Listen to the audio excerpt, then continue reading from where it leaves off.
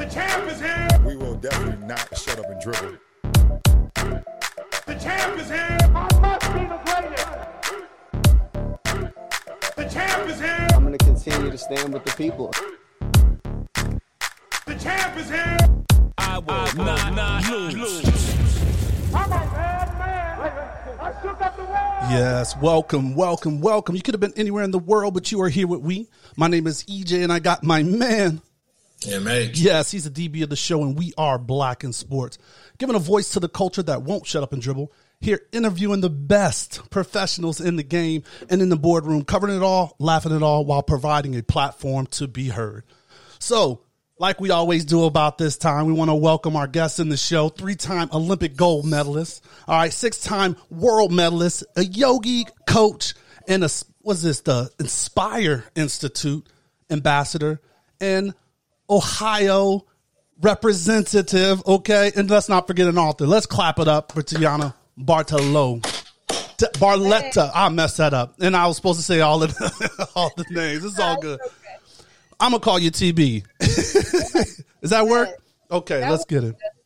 Yeah, thank you. Absolutely. Thank you. So how we start the show, just a shoot your shot moment. So as an athlete, we always are taught to bet on ourselves and do something outside the box. So give us it could be any kind of story from grade school all the way up to current situations now, but a time and a moment you shot your shot. Oh, I have a perfect story for you. Let's get it. I probably set myself up for failure talking it up like that, but this is the story. Okay. You remember field day in elementary school? Okay. I used to live for field day. It was like the Olympics. Okay. We played this game back then called high water, low water. 2 kids held a jump rope on each end, and they raised it for high water and lowered it for low water, and you had to clear whatever they decided to do at any given moment. Okay. And I remember that I was one of the last 2 people standing in this competition. It was me versus a little boy. Okay. I didn't really understand that the game could be rigged by the people holding the rope, just deciding to just make it impossible for you. Uh-huh. That didn't occur to me, but they raised the rope, and I was like, okay, that's doable. And then they raised it again, and I was like, oh, less doable, but not impossible. Uh-huh. And I remember talking myself up, and I remember I went all the way to the back of the field because I was like, gotta get that running start, right? get a running start for this because it was above eye level at this point. Okay. But I fully was like, okay, I'm gonna get this. I'm gonna win this competition.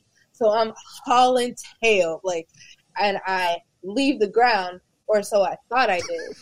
And next thing I know, I'm on my back staring at the sky, just complete wipeout.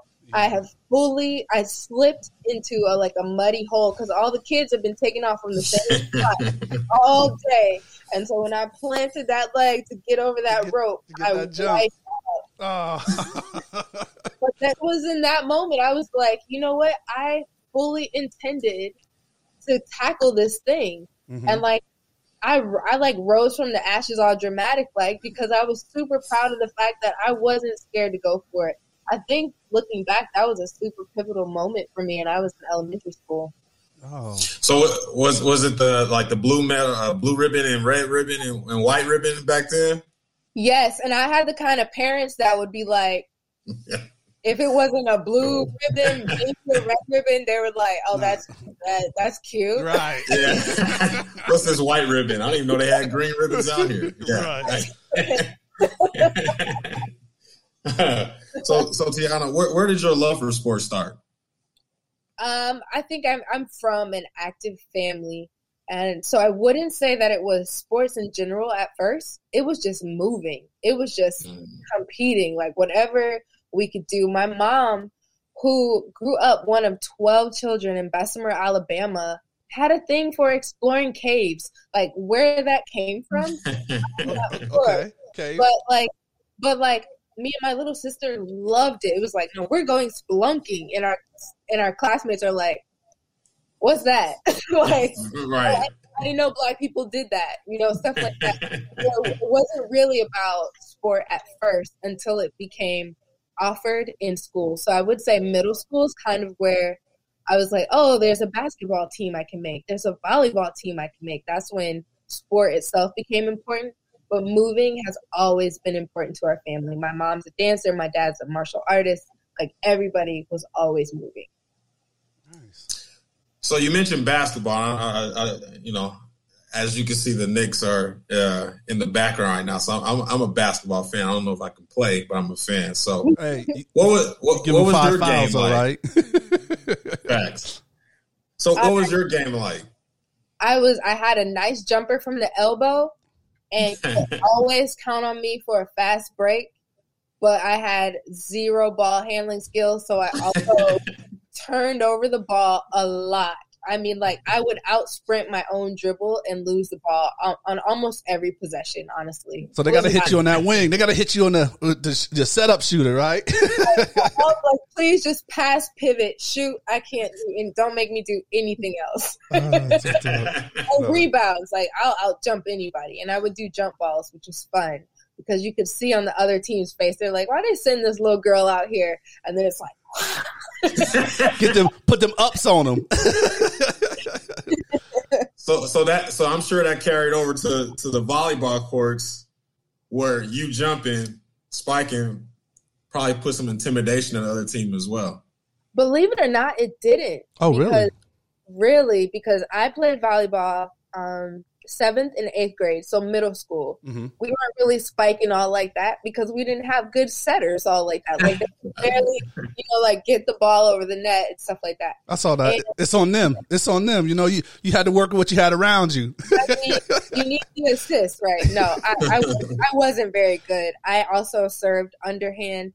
And so the point that I'm getting to is I never learned how to serve overhand because my parents were like, we're not paying all that money for you to go to volleyball camp to learn that. Like, no. Like, you better watch some videos from the library or something, but we're not. And so I never learned those skills, so I never got to learn when spiking and blocking were introduced to the game. So I never got that chance. Gotcha. So, Pops, you said, so Mom liked to do caves, but Pops, besides martial arts, was a really prominent wrestler, right, growing up? Or how was that, kind of growing up, wanting to follow her? Because you're daddy's girl, right? Yeah. How was that pull for you? You know what I mean? Not being able to, or just being around that sport? Listen, I fully thought I was going to be on the wrestling team. I mean, I was like, hey, we got the wrestling interest meeting today. My dad had given me his singlet, and I was flat chested, so this did not matter at all. But I ran around the house wearing his singlet and in my stance, and he was teaching me how to shoot and grapple and stuff. And my mom was like, "Oh no!" She shut that down. That ain't happening. No. And so my dad and I are lobbying for my participation in wrestling. My dad's going hard for me. He's like, "Joe, you don't trust my coaching? You think I would let something happen to her?" And I'm like, Dad wouldn't let anything happen to me. And I'm just it was in my mind. It's not competition if I'm better than everyone else. I mean, strong is strong, right? My dad is better than anyone else. I have the best coach. It was a no-brainer to me. But my mom said no. And her no, honestly, is the only reason I joined the track team in the first place. Wow. So there it is right there. We say the saying, moms know best. Moms know best. You got two mama's boys right here. So we fully with that credo. So mom was the catalyst for it. Yeah. So I was shooting out Ohio. So I grew up, I spent some time in Mansfield, Ohio. My family's from the Cleveland area, so a little closer to you. What was it like, just going to high school? There's some notable people in the high school. You went to, Leary High, right? Yeah. You guys, would you say the only one, right? Well, no, they have a private school now. They have a private school. Yeah. Public school. There you go. But you guys got some names that came out of that school. So what was it? What was your experience in high school? Honestly, for me, it was I felt a little bit like a legacy student because it's a small town, right? So my father and uncle, they were storied in high school. My dad and uncle are on a mural in the school, and it's you're walking the halls and you're trying to not mess that up, but also pave your own way. Yes. And then my mom was a banker in town. And so anybody with a bank account or who spent money or wanted money or had money knew my mom. And so it didn't matter what I was into. Somebody knew one of my parents at least. And so it was very much like a fishbowl for me, which was good practice because honestly, that's what happens when you become a collegiate athlete. That's what happens when you become a pro athlete. So I think the small town was a great incubator for me. Oh. Yeah, we'll touch on a little bit of your book a little later, but a part that I particularly saw was the start of your track, career or profession, and participating in the meet without spikes, and the hesitation of your parents to purchase spikes. So, talk to us about that, just the start of track and getting into it. Yeah, I mean, it's such a cool sport and one of the more inclusive ones because the point of entry in terms of how much money you need to put in is quite low, or so I thought. I mean, I had a magazine and I'm flipping through and I'm like, they're going to get me some spikes. Hold on, let's just pause right there on the East Bay magazine. On the East Bay. Yo, so when I saw that, and so the whole goal is we want to get people excited about this book. We're not going to tell you everything, but when I saw East Bay magazine in the book, I'm like, yo, these kids don't even know nothing about getting that magazine. If that you didn't new have, catalog. Come on, man. They don't know nothing about it. Like you going in there circling stuff like, yeah, I want this, and ain't getting none of it. But it was just it was just good to do that. So okay, I'm so sorry, but I had to pause, give a shout out to East Bay. The kids don't know nothing about it. Yeah, I mean, I looked forward to that, dreaming about how, I was going to show up to the track meet. Right. But, level of play is low, and it's not my parents' fault. Like, they are not wrong for being like, we are not buying you spikes. Because I was like, I'm going to be a professional violinist. And so they got me a violin, and then they had to suffer through listening to me butcher Hot Cross Buns after shelling out all that money for a violin. Like, so many times Tiana was going to do something great and wasted their money. So for them, track and field was just like, here she goes again. All of a sudden she needs $100 shoes. So that's kind of where it started. And honestly, that was a good part of the career. It's like you're naive enough to not have those type of barriers. Nowadays, I'm like, I need this specific shoe. If I don't have this shoe with this thickness and this around the ankle, I don't know how I'm going to jump. I don't know how it's going to happen, And then it was like, oh, well, I have these basketball shoes. Guess I got to figure it out. Yeah, those were the days. You could see the ounces in the spike, and the Nike had the zip. That Nike had that lot of zip spike back then. Those were the days. So that first 100-meter dash that you won or disqualified or however the story goes, tell us about that. Yeah, we didn't have a track. That's what I was going to bring up. That's the real. Yeah. We didn't have a track. We had a parking lot, and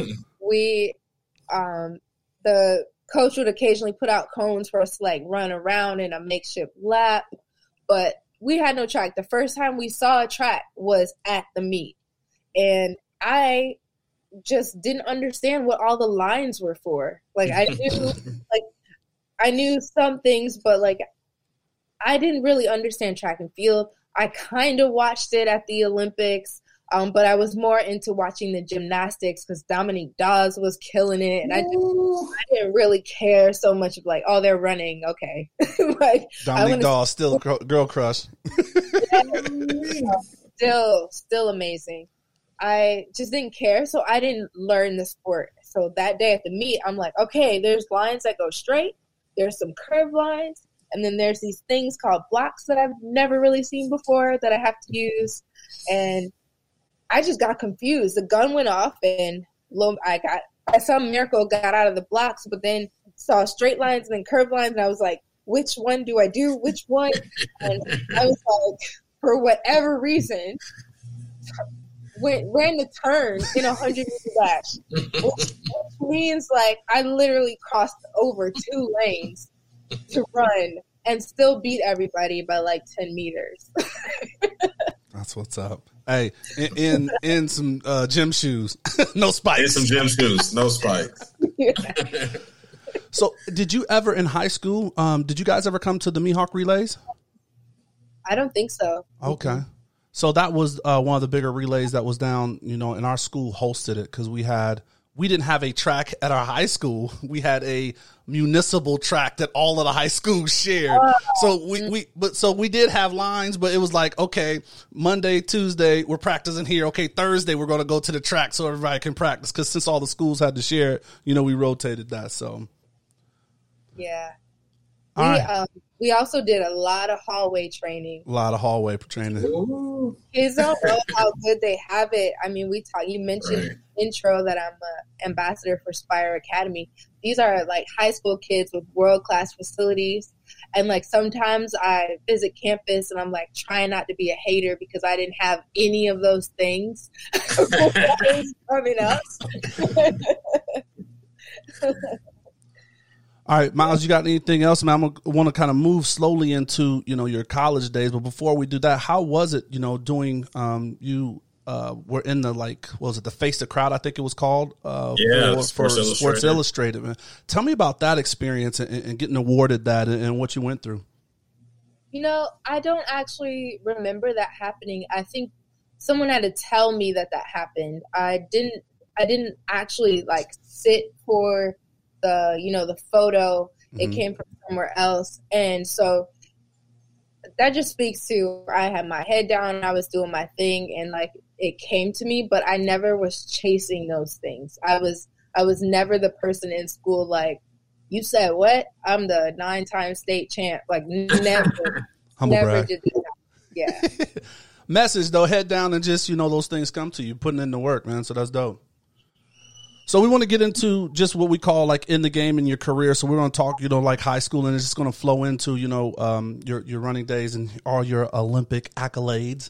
But so what was the recruiting process for you, or, you know, how did you come to choose Tennessee?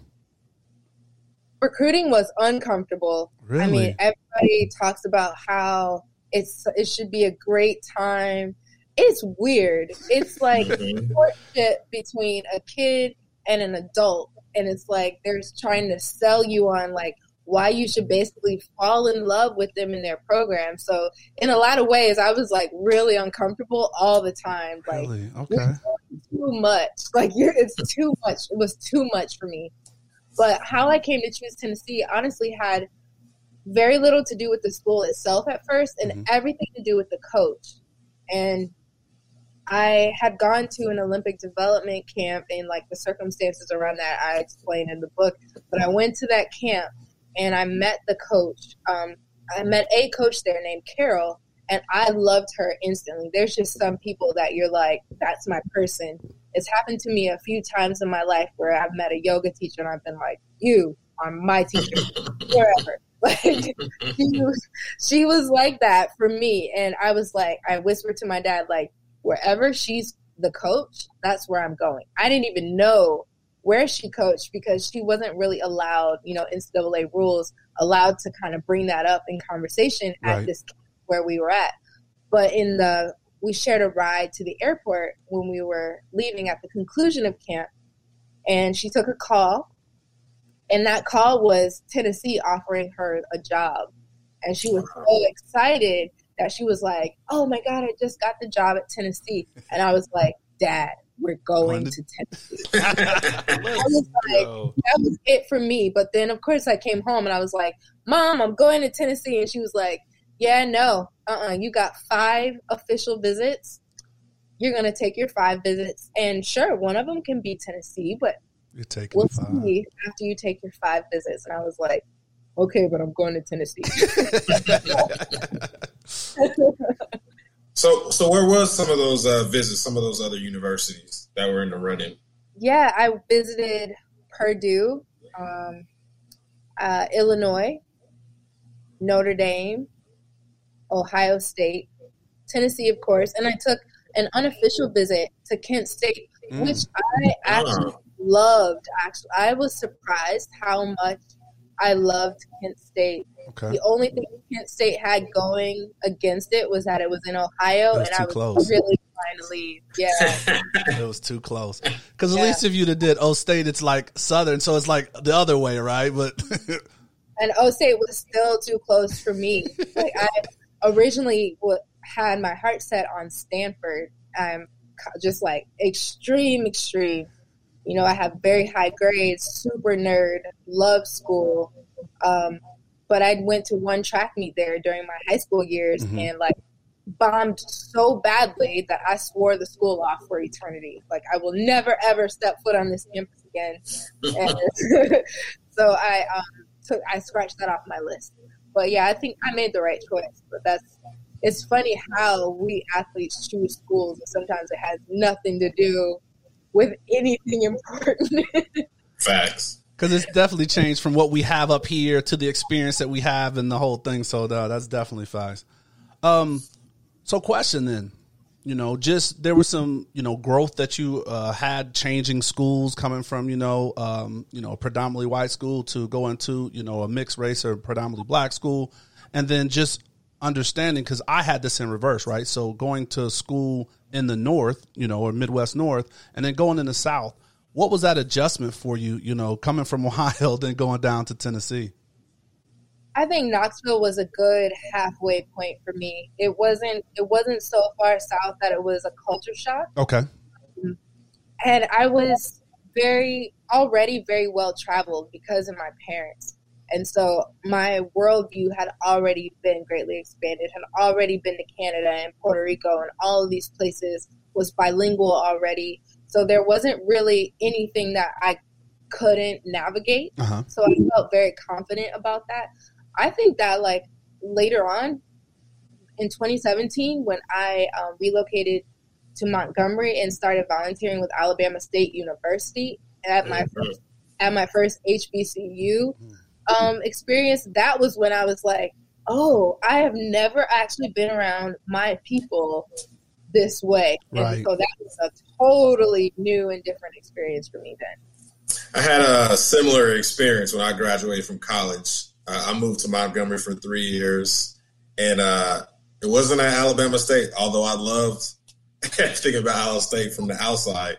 But it was at Ann Street Walmart, and everybody at Ann Street Walmart was black. And I was like, whoa, I ain't never really been around my people like that. Like, everybody was black. So I had a similar experience in Montgomery.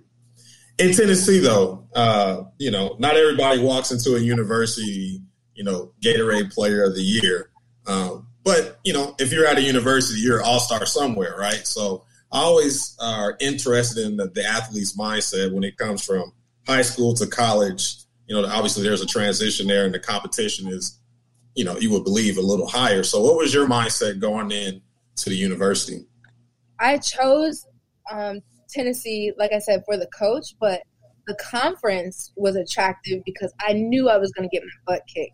And I knew that I hated getting my butt kicked, and so it would force me to become better. So that's what I was looking for. A lot of the other visits that I took, they eliminated themselves because of the culture of the team. They just seemed interested in being better. I had asked one of the girls on a team, what she was expecting to do at nationals, and she was like, "Nationals? Girl, we just trying to get to conference and get this per diem." And I was like, yeah, no, that's not what I want for myself, right? And so I knew going in it was gonna be difficult, and I was right. Freshman year, I got my butt kicked every single week, all the time. My sophomore year, when we got an influx of freshmen, we had an interesting situation where we kind of got into a little fight, personality clashes at the track. I mean, Texas, Georgia, Louisiana, Ohio, all coming together, sprinting against each other, iron sharpening iron. And one of them said, "Don't talk to me like that. I'm the state champ." And the other one said, "Yeah, I'm a state champ too." And the other one said, "I'm also a state champ 3 times." And then I was like, "I'm state champ 9 times. Silence, right? Because we realized, nobody's special because everybody's special. And so what do you do to come out on top in a situation like that? And we just became beasts because we were just trying to one-up each other in training, which turned us into formidable opponents to other teams. Yeah, that's when the Letterman jackets go in storage, and we done with that's when they go to storage. Yeah. And still holding records there. So is your record still there at Tennessee? Your long jump record? I think so. There you go. Hold it down. So that's a 22.6. Am I wrong about that? If I'm Oh, you gonna short it? I thought it was 22.7 and 3/4. She's like, we'll go with that. Man, that's impressive. That's amazing. That's certainly impressive. How did you get into long jumping? I'm interested about how do you get into the jumping? I mean, there's a special technique that goes into it. So how'd you get into jumps? I chose jumping because it looked the most fun in the 7th grade, and I hated it. So that's actually the only reason I chose long jumping. And there was a natural affinity because I was out jumping the boys. And so we began to focus on it a little more because we were like, oh, okay, she kind of has some talent in this, apparently, because if she can out jump the boys her age, then she must be good, right? Still working on the technique. And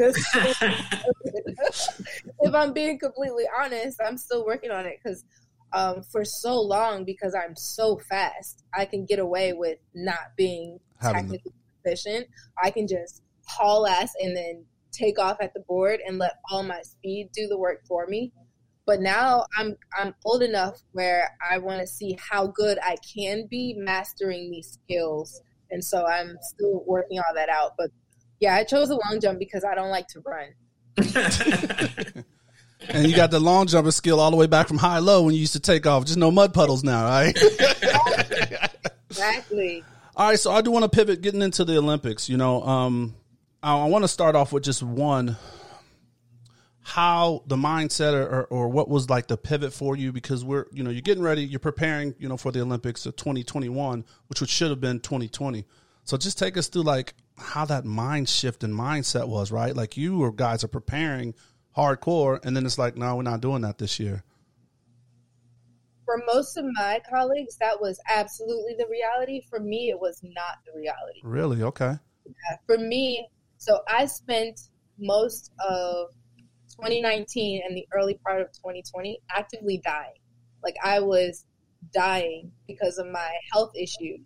And so I was, while my colleagues were training and preparing for the Olympics, I was putting on a brave face, for my friends and family and social media, but there was no way I was going to be able to defend my title. Like no way. It was just, my health had deteriorated so badly. My anemia was chronic. I had a ferritin level of 6 when it was meant to be 40. And that's 40 for a sedentary female, not an elite athlete.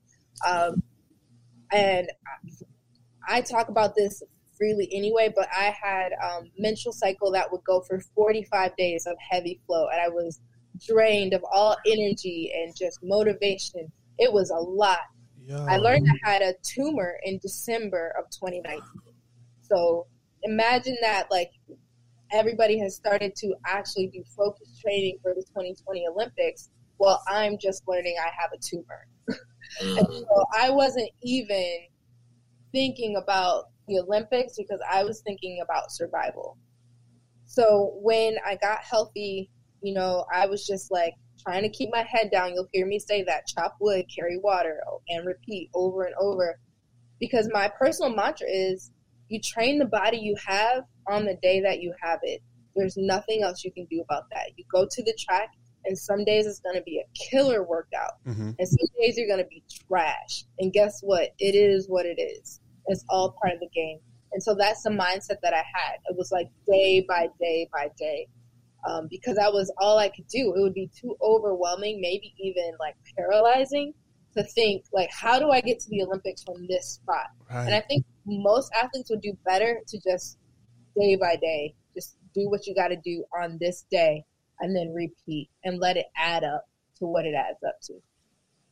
Do you think some of that mindset that you take into the day-by-day process plays into the fact that track is kind of an individual sport in some? I know you were gold medalist in relays, and that was a team effort.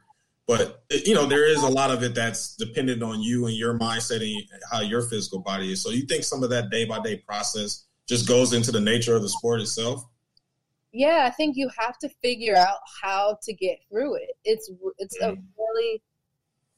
the hardest sport that looks like it's the easiest thing to do because it's just running, right? And everyone thinks it's easy.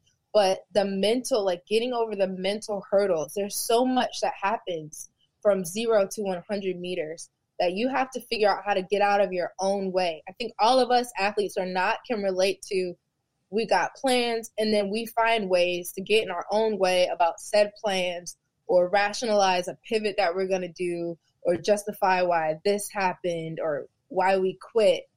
We have to navigate all those same things, and the stakes are higher and different because now we're talking like Nike might pick up the phone and say, your salary, we're reducing it by 50% because you didn't figure this out.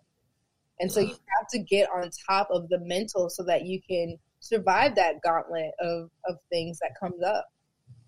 And being in yoga, did that help a lot? I mean, did you turn to that before this, or was it part of this, phase? Yeah, so yoga definitely was a game changer for me on the track, but started as a lifesaver away from the track. So I really was just trying to find the practices that could just keep me going. Like for some people it's like making sure they have a regular date night with their significant other. Some people it's like non-negotiable, like this is me time, self-care, Saturday, whatever it is. Yoga for me started out as a way for me to like give back to myself, counter all the difficult training I was doing, and help the body unwind so that I could want to fight another day. Because sometimes the body is able, but mentally you're just like, why am I doing this? Right. So yoga was a way for me to replenish. And my teachers, I've been blessed to have some really good ones, would just drop these little wisdom bombs while I would be practicing. And I'm just like, whatever this wisdom is, whatever this source is, I need more of it. And I kept coming back and like, my mind just started to change. Prime example is recently I have finally executed a skill in the long jump that I hadn't been able to do for 23 years. I have been trying to do this thing for 23 years since I started jumping in the 7th grade. Okay. And last week was the first time that I've ever executed it. And it was because I see it and was thinking so slowly because of all the years of meditation and visualization that everything slowed down like the Matrix. Let's go. Let's go. Yeah. That's dope. Congratulations. And on that congratulations, I have to ask, winning a gold medal, I know, just that moment where you can receive the medal, that you hear the anthem playing. I know the anthem means different for a lot of different people, but just being on that stage. And then I guess my second part to that question is, the Olympics is the pinnacle, but then coming back 4 years later and winning some more, like that mindset going into it. So how is that? How's that feeling to win a gold medal? So the first medal is like relief, right? Because it's like, oh, that makes sense. That was a lot of sacrifice. There was a lot of people that, poured into me and supported me. And you never really know because everybody's great. Like anybody on that level, anybody can win. It's like, it's real cute that we have predictions and favorites and stuff, right. But it's Olympics. Any one of those people can win it all, right? Mm-hmm. And so you're on the podium and you're like, thank God it was me. Because honestly, for me, speaking of 2016, the long jump, I lost every single competition to the same women the entire season. Over 26 competitions and finals, I did not win. I won one meet in 2016, and it was the Olympics. Let's go. Let's go. I mean, if you're going to choose one, that's the one to win, though. That's what we train for, but that's my point is, like, when you get that medal, you're like, it's a nice exhale, not just for you, but for your whole team. Because the truth is, like, unless you have your sponsors set up beforehand, you don't win any money for winning that medal from the Olympics. There's nothing, there's no gain other than like, you know, the sense of accomplishment if you're an unsponsored athlete at the Olympic Games. So relief is a huge one. Now going into the second Olympics, already having won a gold medal at the first one, totally different. Now you're like, this is about my business. I'm not leaving without a medal. Like, whatever I got to do to get this medal, I'm doing it. I fully expect to get this medal. Right. And when you get the medal, you're like, you're still kind of relieved because there's always that little chance that it wouldn't go that way. But you're like, this is what I came for. 100%. Yeah, you just right there, you turn from KD and then to just Jordan the next play and just look and then in just these 2 seconds. That's crazy. Oh, that's funny. So, you know, speaking on the medal stand, and I know this conversation's come up and we definitely want to talk to it, right? So we're in a time, you know, we're still, you know, facing a pandemic. We're still fighting social justice. And, you know, one of the things is giving a voice, and that's why we love to have people such as yourself that's blazed. But the IOC's come down with ruling number 50, where they're saying there's going to be no protests or they said some real off-the-wall stuff. The language is just like really so. What is your thoughts going into that? And then I heard that the United States Olympic Commission is supportive, but the IOC is against this. So what's that like been, and what's your thoughts going into that, or have other athletes talk to you about that? Yeah, so it's 100% disrespectful is what it is. And, and during shelter in place last year, when we kind of were experiencing the racial reckoning across the world, because they were protesting, you know, in London as well and in the Netherlands. So this was really a global event. The IOC pretended to care. And so they had us all on a phone call and asked us, you know, like what was going on. And we presented to them about Rule 50 and protesting because, you know, I think somebody in the boardroom was like, yeah, this could kind of be an issue. Right. Not sure that racism will be solved by the Olympics. So maybe we should get somebody on the phone and hash this out. Right. And so I was on a few of those calls, and they tried to make the argument that they didn't want to upset their sponsors and they wanted to take a neutral position. And we kept saying, like, it's human rights. There is no such thing as a neutral position in human rights. It's equality. Like, there are no sides. This is not that. They equated the black fist with the Nazi salute, and we had to tell them about themselves for having that false conception. And that went nowhere. They then doubled down on their position and then said they surveyed athletes who said, no, they don't want to have a voice at the Olympics. And I heard that result, and I don't believe that. Like, who you surveyed, right? Somebody I know got a survey. There you go. And I also know that they believe that racism is an American problem, and that they are largely treating it like, oh, the Americans are upset and they're going to ruin our whole show. Well, they need to deal with this at home. On the flip side, I'm on the Council of Social and Racial Justice with the USOPC, which has done really good work in not just listening to athletes, because I swear if I get on another listening town hall with organizations who are like, we're here to listen and learn. It's like, it's not my job to educate the masses. Like, I didn't create this system. You need to dismantle the system you created, right? And so it's been very exhausting, but they heard us and are not going to punish anybody for protesting, because we have done some great work, particularly Black women on Team USA, educating and talking to the CEO and showing up week after week and holding space and answering the questions like, that's not what the fist means. This is what Black power means. This is what we're going through. These are stories about, you know, trying to make it to training, getting called an N-word on the track, like all these things. Just really pleased that they're not going to punish us. But we'll see what happens, because the IOC could put pressure on the federations to punish their athletes and risk, you know, sanctions or losing funding or however that works. So we have to see how that plays out. That's crazy. All right. You got anything else for the good of this cause before we jump into quick hits, man? On you. I'm All right. make some quick hits. So, Quick Hits is sponsored by Scotch Porter, Men's Self Health Care. It's always a perfect gift. Scotch Porter promise you to provide you healthier beard, hair, face, and care products, and they're highly effective and easy to use. The rest, they say, is up to you. Go ahead and hit it with the quick hit, Miles. So, Tiana, I got 4 questions. They are just kind of quick, rapid kind of fire questions from random parts. So, jumps or sprints? Jumps are more fun.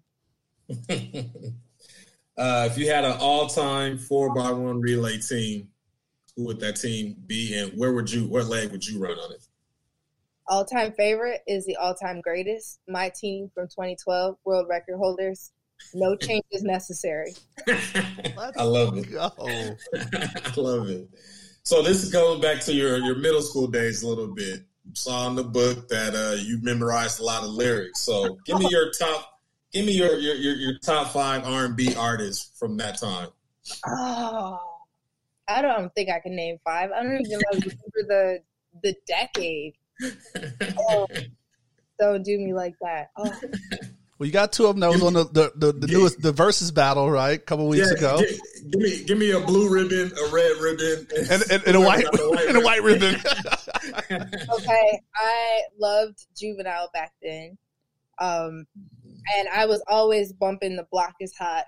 I actually got in trouble because I had my headphones on and I was like I was rattling off the N-word at the like.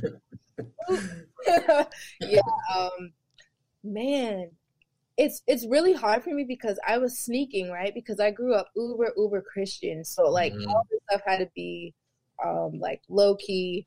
But I did like the Beastie Boys at the time too. Okay. Yeah. Let's see who else. Drawing a blank. How many did I give you? You gave me 2, but since you Christian, I will just throw. Of course. Wait. Okay. Oh, that's great. Because I was going to throw in Donnie McKirkland since you had to go. Because I was the same way. I had to have him in somewhere in the rotation. So, okay. If somebody were to play you in a movie, in your biopic or your biography, who would you ask or want to play you? I would beg Yaya DaCosta to play me. Oh, why is that? I'm interested in that. Because I'm gonna she probably would hate that I said this, but there are moments when we look very similar, and I remember just fangirling over her when I was addicted to America's Next Top Model and thought that I could one day be a model, and just watching her path. It's always inspiring to watch somebody start out as one thing and then find a crack in the wall and then bust it open and do all these other things. Nice. And she's just one of those people for me. And yeah, I think I would love for her to play, not only because we favor each other, but because that's the kind of thing that I'm trying to do. And a lot of athletes now are walking into that more than an athlete space. And she just resonates with me. Love it.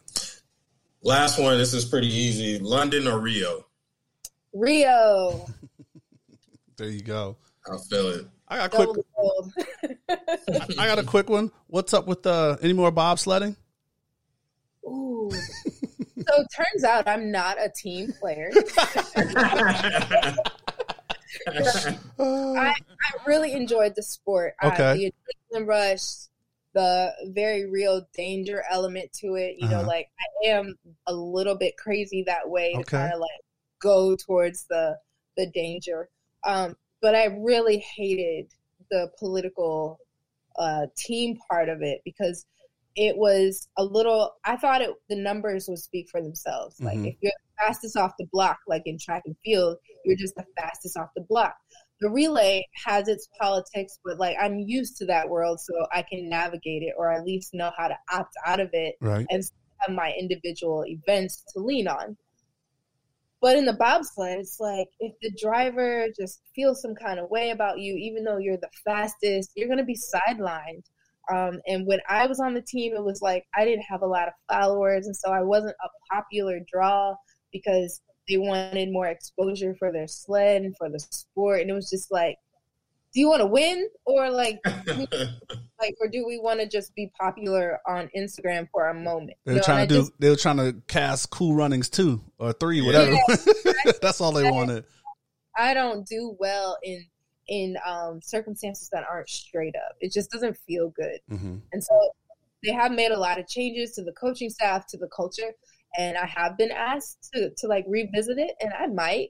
But there's so many other things that I want to play around with and dabble in. I'm not sure where bobsled ranks on the list of things to return to. No, I get it. Well, speaking of things to dabble into, we want to hop into the Winner's Circle. The Winner's Circle is sponsored by Nevada Grow. So here's what we're going to talk about, what you're promoting, what you're pushing, which is amazing. Really quick, the Winner's Circle by Nevada Grow. Make sure you get the right data, make the right moves and the right decisions. Nevada Grow.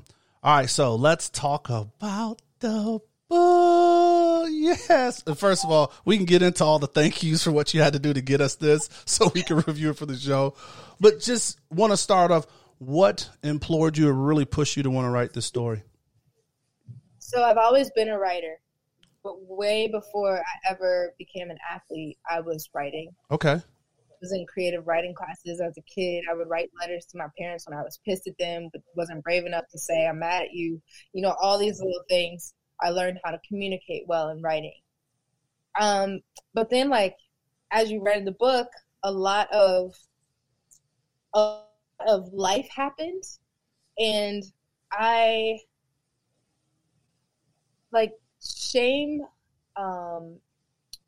multiplies in silence, basically. Oh, boy. And I really wanted to take my story back and my narrative back and write it down. And I want people to understand that writing your story and publishing your story are two different things. Mm-hmm. And that everybody should take the time to write your story, because everybody has a story. I believe that wholeheartedly. Have pain and suffering, and all of it matters. We might not understand why we had to go through that, but as soon as you share that story with someone else and they receive it and it helps them, that pain that you went through matters. There was a reason for that. And so Survive and Advance is largely I'm going to make this matter. I'm going to make all of this heartbreak and suffering matter by putting this out there. And maybe somebody somewhere reading this will see themselves in the story, be encouraged or inspired by the story, maybe learn how to help somebody else that maybe they see in the story. Mm-hmm. But also it's we need to shatter some stigmas and some stereotypes. And lastly, I just wanted the world to stop seeing me out of context. I'm presented one way on the track, as the athlete. I don't smile on the starting line. Most people think it's because I'm a badass beast. Really, it's because I'm scared to death and I'm trying to get through it. Mm-hmm. But it's if I didn't tell you that, you wouldn't know. And so, and when organizations like the IOC just want you to shut up and dribble, and you can tweet something and you get hundreds of trolls telling you to just stay in your lane and all this stuff, I just want to be no, you can cheer my 9 medals, but I want you to see everything that went into me winning those 9 medals. And honestly, they should mean more to you after you know what it took for me to get those medals. That's the point. And that's why all of us need to be speaking. Let's go. I don't have much to follow what you said, but something that I pulled from the book that really touched me was your mindset when you were winning those medals. And a lot of times, and I'm guilty of this when I used to coach, we often tell athletes, hey, just give me 2 hours, forget everything else that's going on, and let this be your therapy, right? But you pointed out something that I didn't even think about. It was that, sometimes you can do that and you can perform, but you're almost performing for somebody else and not necessarily yourself. And I thought that was super deep from an athlete's perspective, because we don't really hear that perspective a lot. So talk to us about just kind of formulating that in the book and telling that part of the story for all athletes, really. Yeah, I just was I was on autopilot at one point. It was just I don't even know why I'm here. My body's not my own. I'm just doing what I'm told, going through the motions. And it's I had no identity. And the reason this is very dangerous, you hear about the amount of suicides that Olympians have, and it's because we were so focused and so tied to like representing for the country, the sponsor, our family, that when that moment was over and gone with, we weren't a person. We didn't have value or worth. And I recognized, just because of the situation that I was in, that if I didn't find worth outside of that sport, I was going to die, like, period. It was either going to be a long, slow mental death and spiritual, metaphorical, or physical, because of the situation I was in.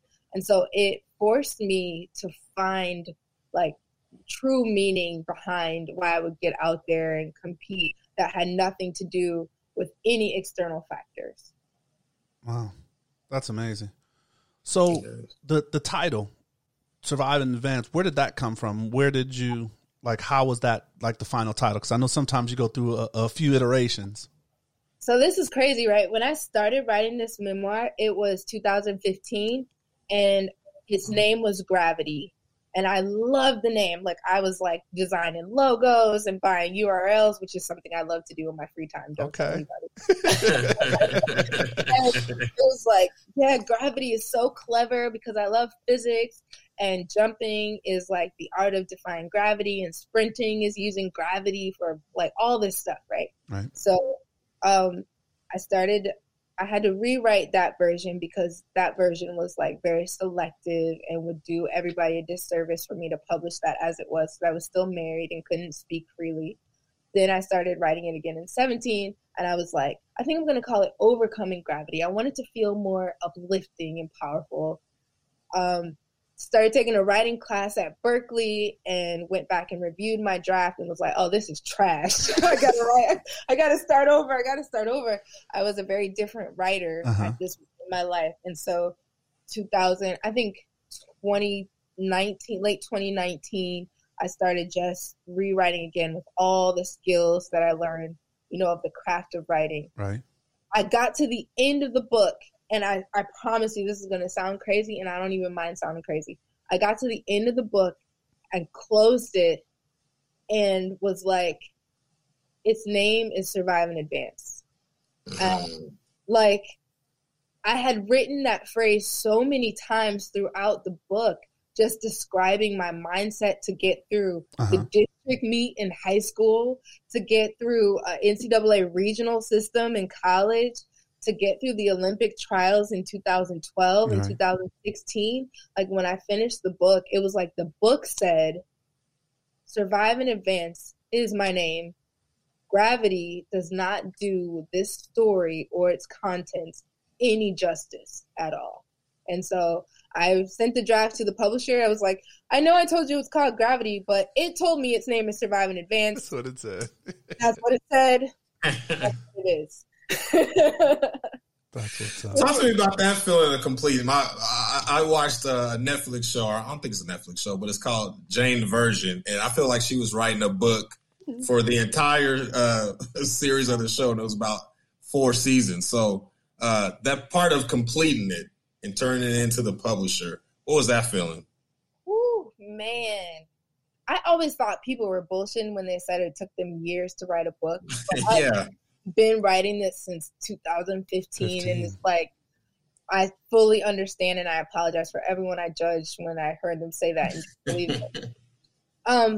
Finishing, like, submitting the draft was one of the scariest things I've ever done. Oh, you're sharing yourself, right? Moment. Yeah, it was a proud moment because I had finished something that I started. And finishing a book is one of the hardest things. I mean, because I started and stopped so many times. Like, I finally did the thing. I was really proud.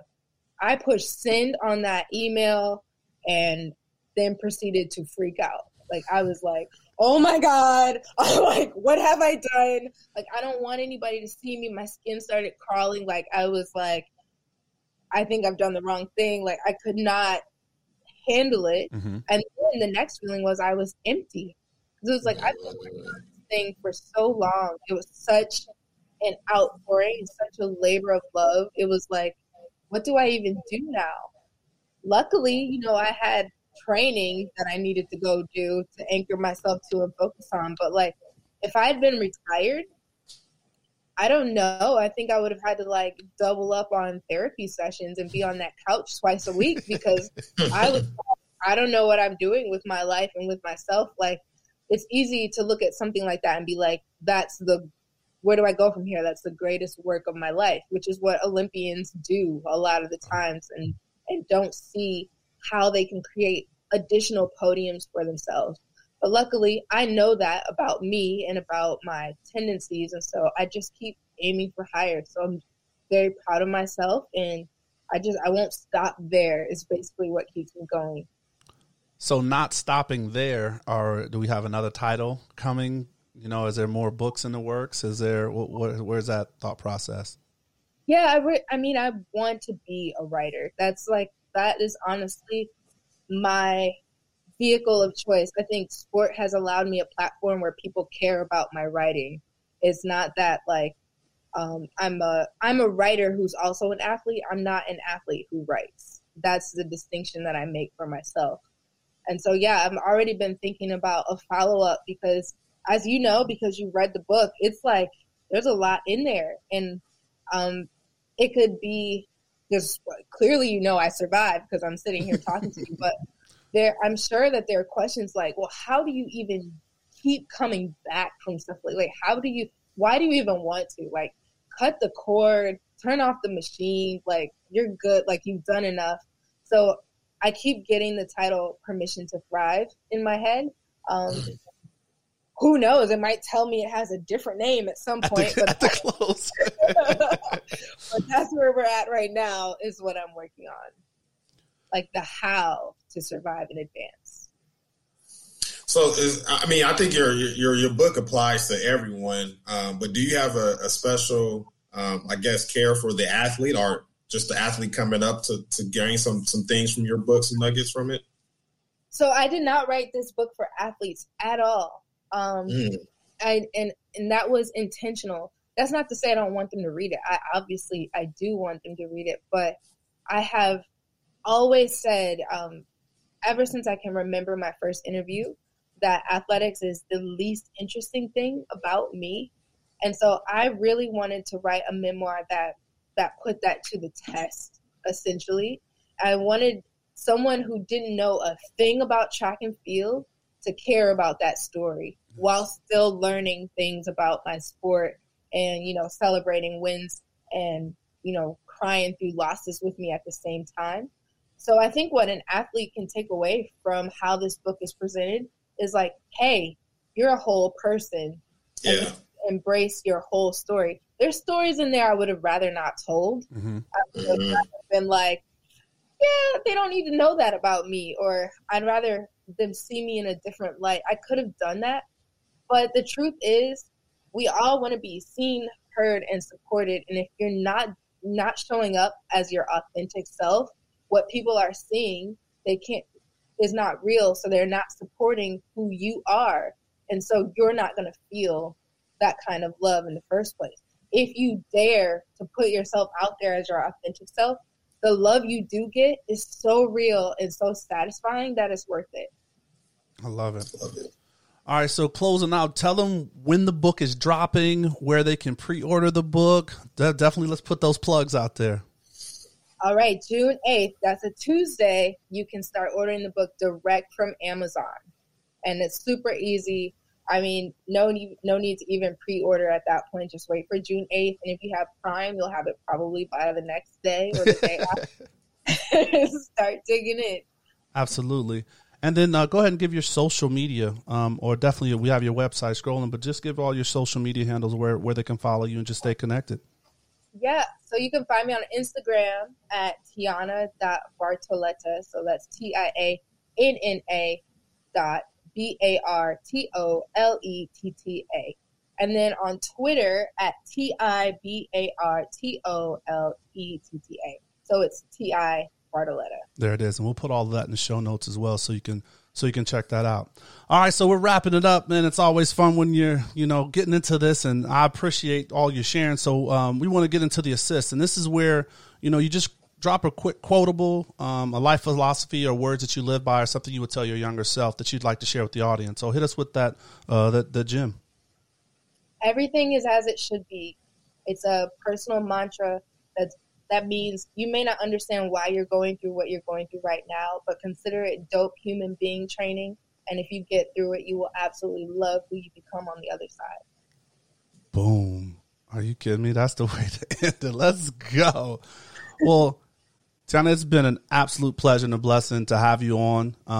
Definitely want to have you on again. You know, we could do something shorter, or anytime you want to promote stuff, go to the site. You know, you see, I see you rocking the shirt. You know, we got the swag, so we gotta make sure we support you. So anytime you want to come on the show, you know, just please reach out to us. We want to thank CG Sports, your representation, for helping put this together, and I just want to thank everybody for listening. We hope you enjoyed the show.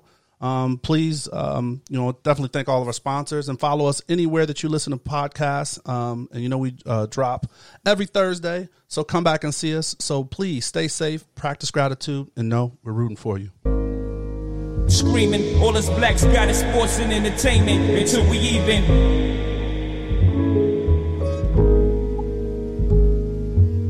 Assuming I'm rooting for everybody that's black. Yeah. Yeah. Assuming I'm rooting for everybody that's black. Yo, look. Assuming I'm rooting for everybody that's black. Spent about 2 racks on handmade new rags. Assuming I'm rooting for everybody that's black. That's everybody from sports to college class to rap and back.